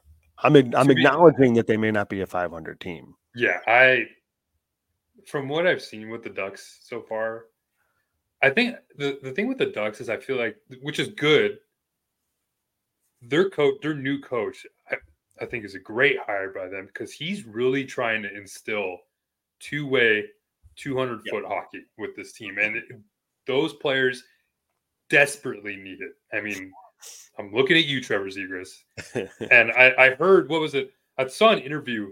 The first practice that Zegras had with Cronin is, I don't know if you saw the video, but he threw his stick to the corner. He put Zegras in the circle in the faceoff dot, took his stick and threw it to the corner. Said, you're not even going to skate with the stick right now. You're going to play positional defense right now. This is what we're going to practice. And I was like, that's exactly what Trevor Zegras needs. He needs a slap on the behind saying, hey, you're not just going to be doing, which I get it. Do your fancy stuff, and which the team needs. You need some scoring, but that's not all you're here to do. You need to be playing a full 200-foot game. And there isn't that Ryan Getzlaf there anymore to teach him. So Greg Cronin has to come in and teach him how to do it. And I'm the things that I'm hearing so far out of Anaheim are good in terms of they're trying to teach Zegras that game because he's a big part of their Oh, yeah. team. And I'm really high on McTavish. I think McTavish is really good. They have some really good defensive players. But man, I mean, some of the games I've watched Gibson play, he just was out of there Russ, so bad. yeah, Russ, Gibson's the problem here. Like, He looks there's so so bad. much. Well, they have Lucas Dostal too, who actually looks pretty good. I get a little hung up here. There's a lot of people that talk about John Gibson and John Gibson, like Buffalo, or was Buffalo going to get Gibson, or the Kings should go get John Gibson. Like, John Gibson's not that good, guys. I don't know what all this talk is about John Gibson, because I just don't think, like, yeah, the Ducks have been really bad, like really bad the last couple of years, but I don't think that Gibson, we can just write off the fact that his numbers have been bad because the Ducks have been so bad. I don't think Gibson is that good of a goalie. So, like, especially at $6.4 million for the next 4 years, not a shot am I going to have any interest in him whatsoever. I don't think he's that good. And like, yeah, like, look at the talent that's on this team. Troy Terry, Zegras.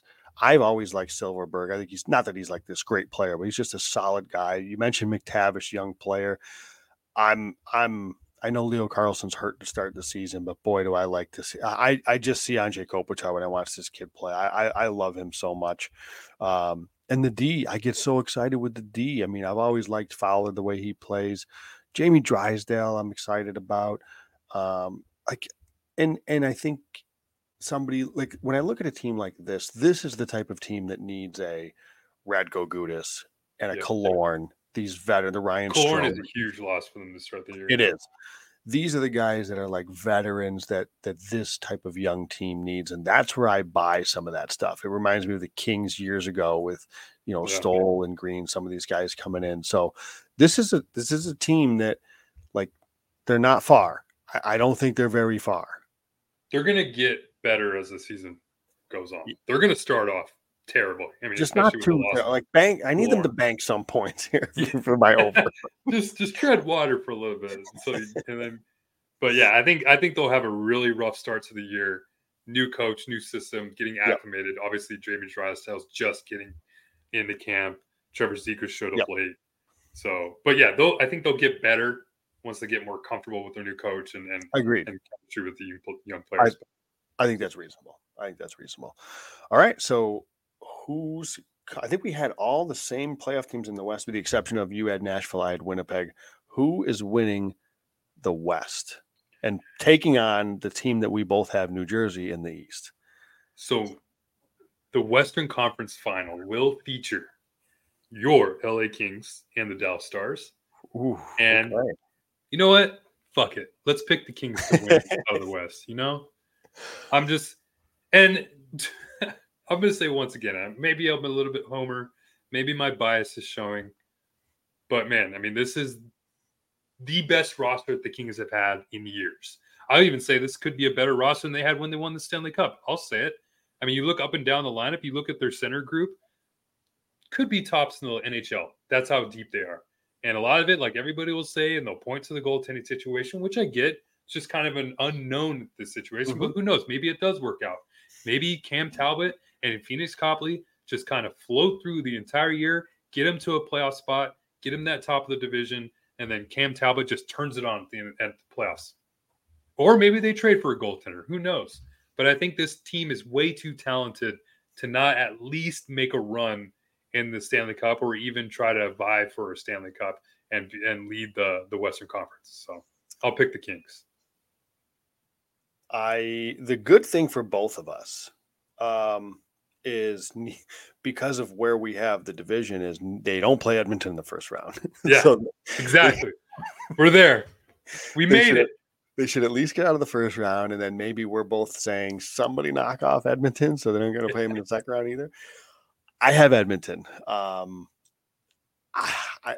had them last year though, and like that series with Vegas was. I think the more you probably look at the Western Conference playoffs and you see what that Vegas and Edmonton series, like, I don't think we're too far off saying if LA can find a way past Edmonton, they could go. But boy, Vegas was so good too. I think Edmonton is I'm higher on the goaltending because I don't like Campbell, but I do like Skinner. I think Skinner in his second full year, um, I'm not buying. I heard the same things. I'm not buying the reports that Campbell's back. I don't know. I don't think so. So it's just, will they lean on him? But I think that addition of Matthias Ekholm in playoffs or at the deadline last year is so big. Now they could go and screw this up and don't give him those minutes. Like, it should be Matthias Ekholm playing top pair minutes, not Darnell Nurse. And I think 100%. if Darnell Nurse can get knocked down to playing like second pair minutes, I think Darnell Nurse becomes a way more effective player. He's being asked to do too much. And it's just, they gave him the contract. It is what it is. I'm not going to blame him for signing it. I would have signed it too. But like, he's not a $9.5 million guy, and he's not a top pair blue liner. I don't think he's bad though. Like, I think he's a fine middle pair. He shouldn't be making that much money, but he is. But if they can adjust the time on ice to where Ekholm is shouldering that load and take a little bit off of Nurse, I think that lengthens that a little bit.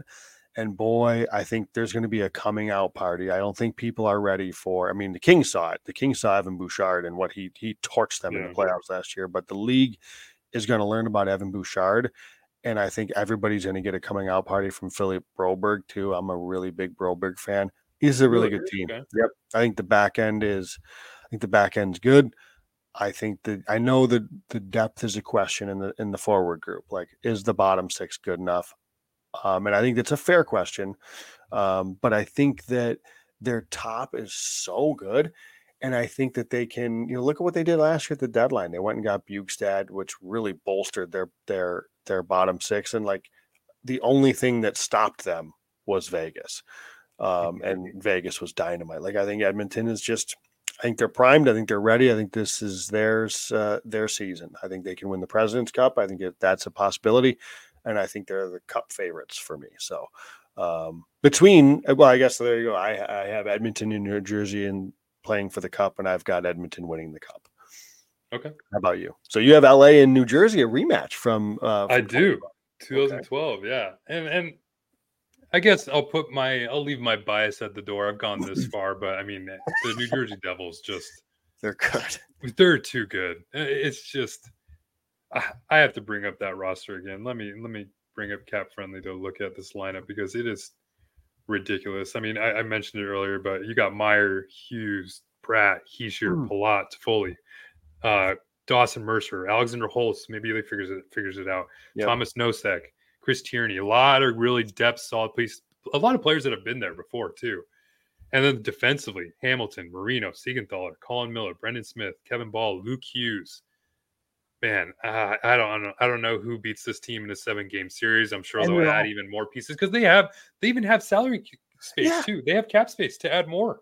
And everybody signed long term. Like, the only UFAs they got are Toffoli, which they just got anyways in an acquisition. Thomas Nosek, they're not going to lose any sleep over. Colin Miller and Brendan Smith are easily replaceable guys on the back end. Like, they don't even have anybody that they're going to lose. It's crazy.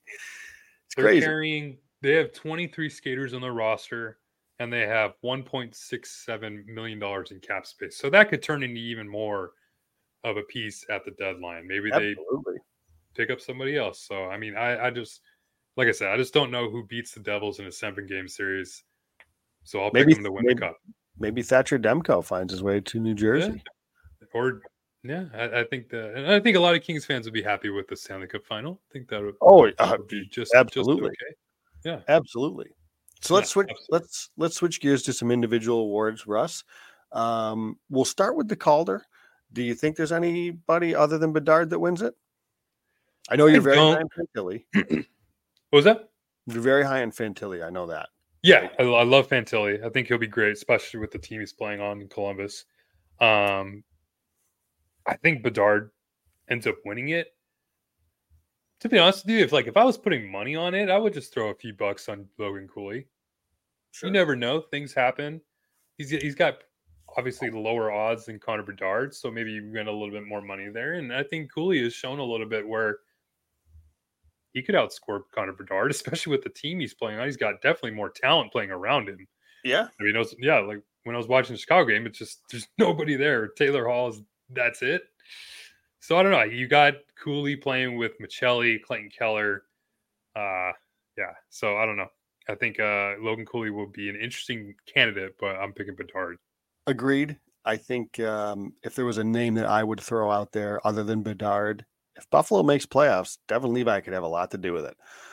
Hey, with my boy Trevor 9 here, could I find some odds on Alex Ferrier? Is there odds anywhere for him? if he was legit getting a full season, I don't know.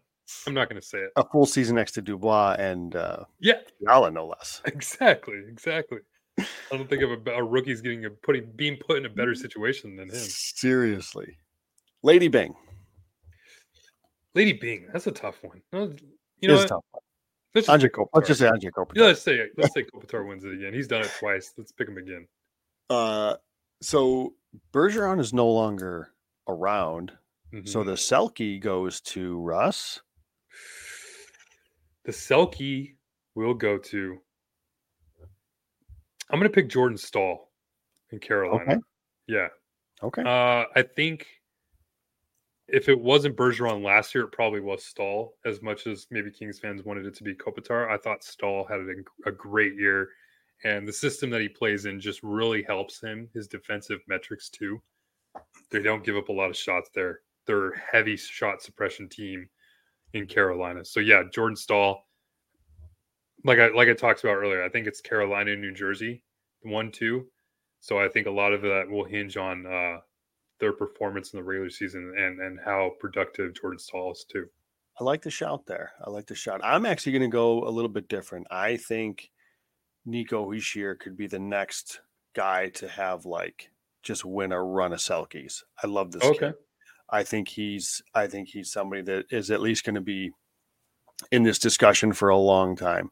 But we have to give a shout to our guy, Andre Kopitar, who's been right there with Bergeron over the years. Mm-hmm. So I'm going to at least be a finalist, maybe. Oh, I would hope. I would hope. I'm going to pull for Kopitar, but obviously. Yeah, absolutely. Players, this is his chance. Yes. Let's go to Jack Adams. Hey, and also, Philip Deneau. Deneau, with all these awards, there almost has to be production with them. Yeah, which is weird. And so Deneau never going to get the respect that he probably should. But yes, Philippe Deneau is obviously a good shout. Coach of the year, Jack Adams. Who do you think, Russ? Ooh, Coach of the year. I'm going to go with who's.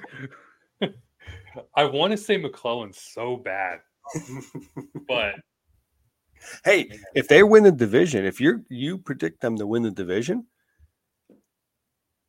he's going to get he'll be in the conversation. He has to.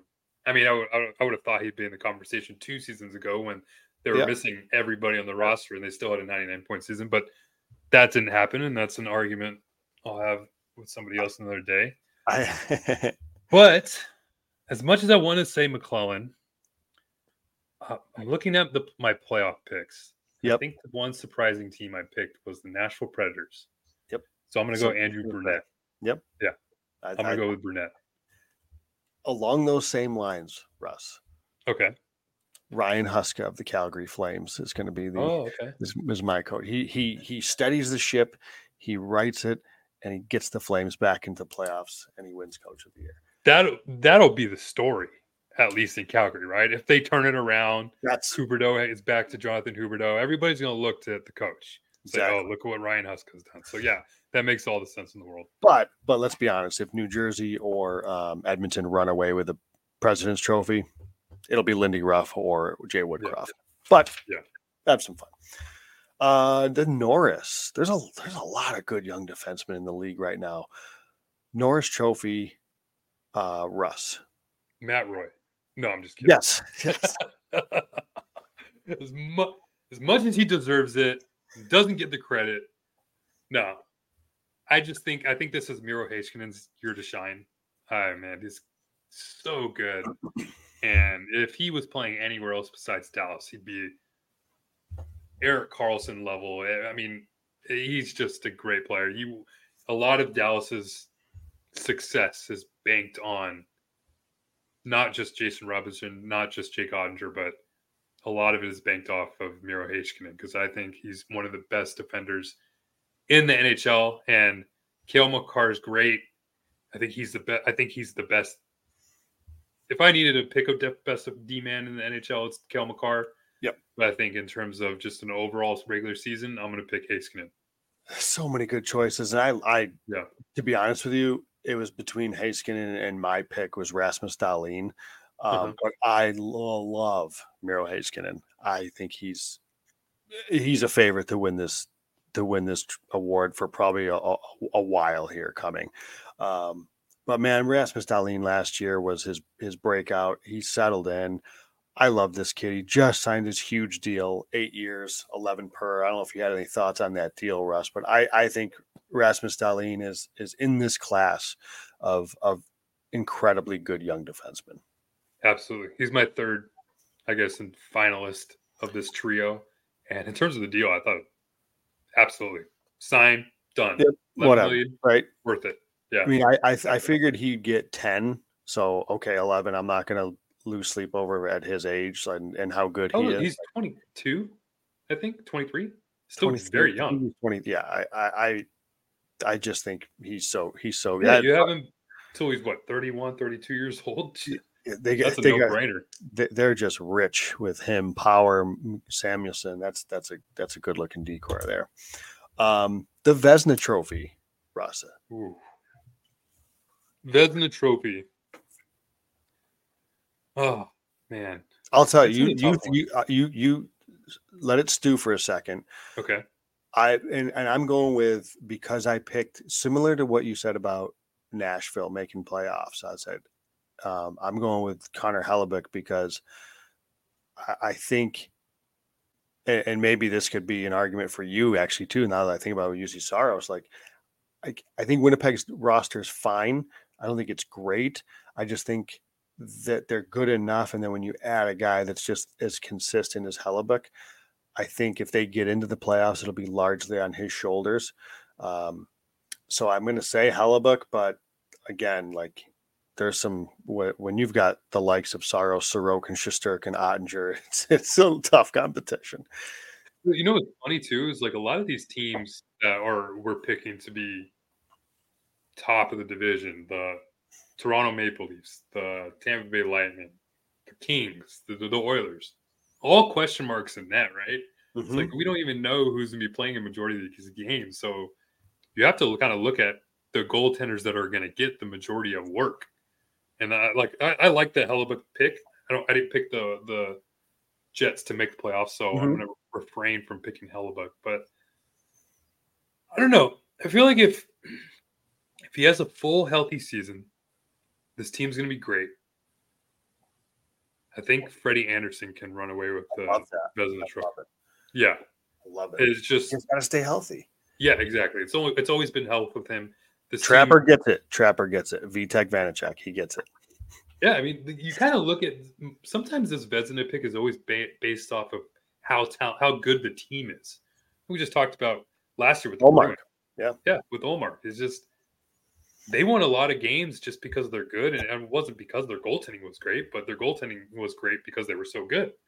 And that's kind of the reasoning behind my Freddie Anderson pick is you're talking about a Carolina Hurricanes team that's never going to give up a lot in terms of high danger chances. So if Freddie Anderson could just be Freddie Anderson, then he should end up winning a majority of the games, if not winning the most games in the NHL, and then maybe walking away with the Vezina Trophy. I love it. And shoot, talk about somebody you could put some long odds on and win a few bucks on. Okay, we've come to the end, Russ. Hart Trophy. Who's the MVP of the National Hockey League? MVP of the National Hockey League. Man, you mentioned a name earlier that I regrettably didn't write down, but I like to shout. You thinking Jack Hughes? Is that the name? After you said that? It's not down, but boy, I love that. I love that thought. It's just like Connor McDavid is going to have a 170 plus point season and you're not going to be able to not vote, or you're going to have to vote for him to win the Hart Trophy. It's just going to be like that. That's I guess unfortunate coming from a Kings fan, but it's just that's the way the NHL works. And yeah, I guess he would deserve it at that point. Yes, because I think McDavid, as unfortunate it is to hear for Kings fans, I think we're going to see another level to his game this year, which is going to suck in the Pacific. But man, but the thing is, I will say too, though, I don't get the hype over Connor Brown. I think there's a little too much there. I like the signing. Yeah. There's too much hype going around him. This guy, I don't think he's never even scored 20 goals. Maybe he has once in his career, but I don't. But anyway, I just think McDavid is just gonna have a ridiculous tear of a season this year. That's who I have. I have McDavid, and that's not a slight to McKinnon or Hughes. I like the Connor Brown signing, but I agree. Like I think you can like the signing without going too overboard. Like I do think but I will say maybe what makes it so attractive is for a team that needs all the depth it can get and cheap depth it can get. Maybe that's what makes him even more attractive and I think the fact that he played with McDavid and Junior, there's always that connection. Dude, I've heard that like 100 times. Like, what have you heard more of that or what? I can't remember where Trevor Moore's from. So true. Yeah. But it's so funny. Like, oh, we played with Connor Brown played with McDavid and juniors. They're going to be so good. Like, okay, 8 years ago. Yeah. It was like 8 years ago. It's like, let's chill out here a little bit. I'll say this though. Like I mentioned Jack Eichel earlier. So remember a couple years ago, he got hurt. He was banged up in Buffalo, had the surgery, was banged up when he got back at the end of this Vegas. Last year, he had some injury issues too. Like this is, I think, the first year he's entering a season full health, ready to go. And man, he was dominant in playoffs. And if he can put together an 80-game season, Jack Eichel is going to make a lot of noise this year. I'll go with another American, Matthew Tkachuk. Yep.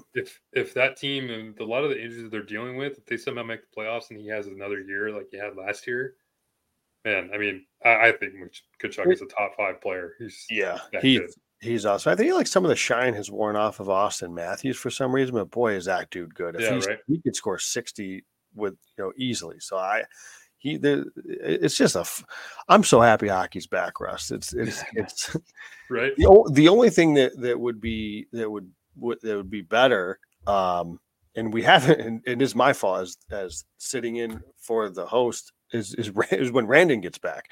I don't know if he'll be back with us next week, and I don't know. We'll see about when our next show is going to be, whether it's later this week or next week. We'll figure that out. But he is still gallivanting across Europe. We hope he's doing well. We do look forward to having him back though, and manning the hot seat. That's for sure. But Russ, we put one together here. This is pushing 2 hours. Hey, we put one together. This is tomorrow, man. We're here. Why? I think it was worth it. Shankmaster comes in, Randon. That's a low blow, Shankmaster. That's a low blow. We didn't need it. Shankmaster, I love Shank. Love it. No, and fellas, we had a lot of people come in on the chat, and I got to say, I'm going to give myself some credit because I checked the likes after, where it was half the people that were in here had liked it. Now we're over 30 likes at last check. I think. So that's what we're talking about. Marketing goes a long way. Absolutely. Hey, Noah. Oh, where's Noah? Right here. You guys crushed it. Thanks as always. Appreciate it. Noah. Appreciate it. Thanks, bud. Amazing. RB, much fun. King's Rule. This was a fun show. It was a fun show. I had a lot of fun, a lot to talk about. So this was good. We'll do more. And guys, the season starts. We'll be doing some live streams, excuse me, like live watch parties, I should say, where we'll kick in, we'll watch the games, and we'll have some fun chatting about the games as we're watching. We did that a few times last year. People seem to like it. So we're undefeated in that too, by the way. I think we are. We are undefeated. Yeah, that's right. That's right. So in Colorado, we've beaten Colorado twice. Colorado twice and Philadelphia once. Philadelphia. Yeah. So yeah, keep an eye out for that. Have fun. Enjoy the Kings game tomorrow, obviously, and everybody much appreciated that joined in on the chat today. The chat was buzzing. You guys have been great. Thanks for tuning in. Thanks for listening. For those that don't know, I remembered to put it on the ticker this time, Russ. It has been scrolling across the bottom. Hockey Royalty is at hockey_royalty on Twitter. Rando Commando 24 at NHL Russell at JW Paterino, and at Kopitar 4HOF is Kyle Garcia, who's doing a great job covering the Reign. Talk about a team that should be buzzing. We'll have to have Kyle on a lot this year to talk about the Reign. They're going to look dynamite. So, Russ, hell of a show, man. Thank you. You too, bud. Good show. Back at it. King season is underway. Thank you for everybody joining in. And hey, it's about that time. Go Kings, go.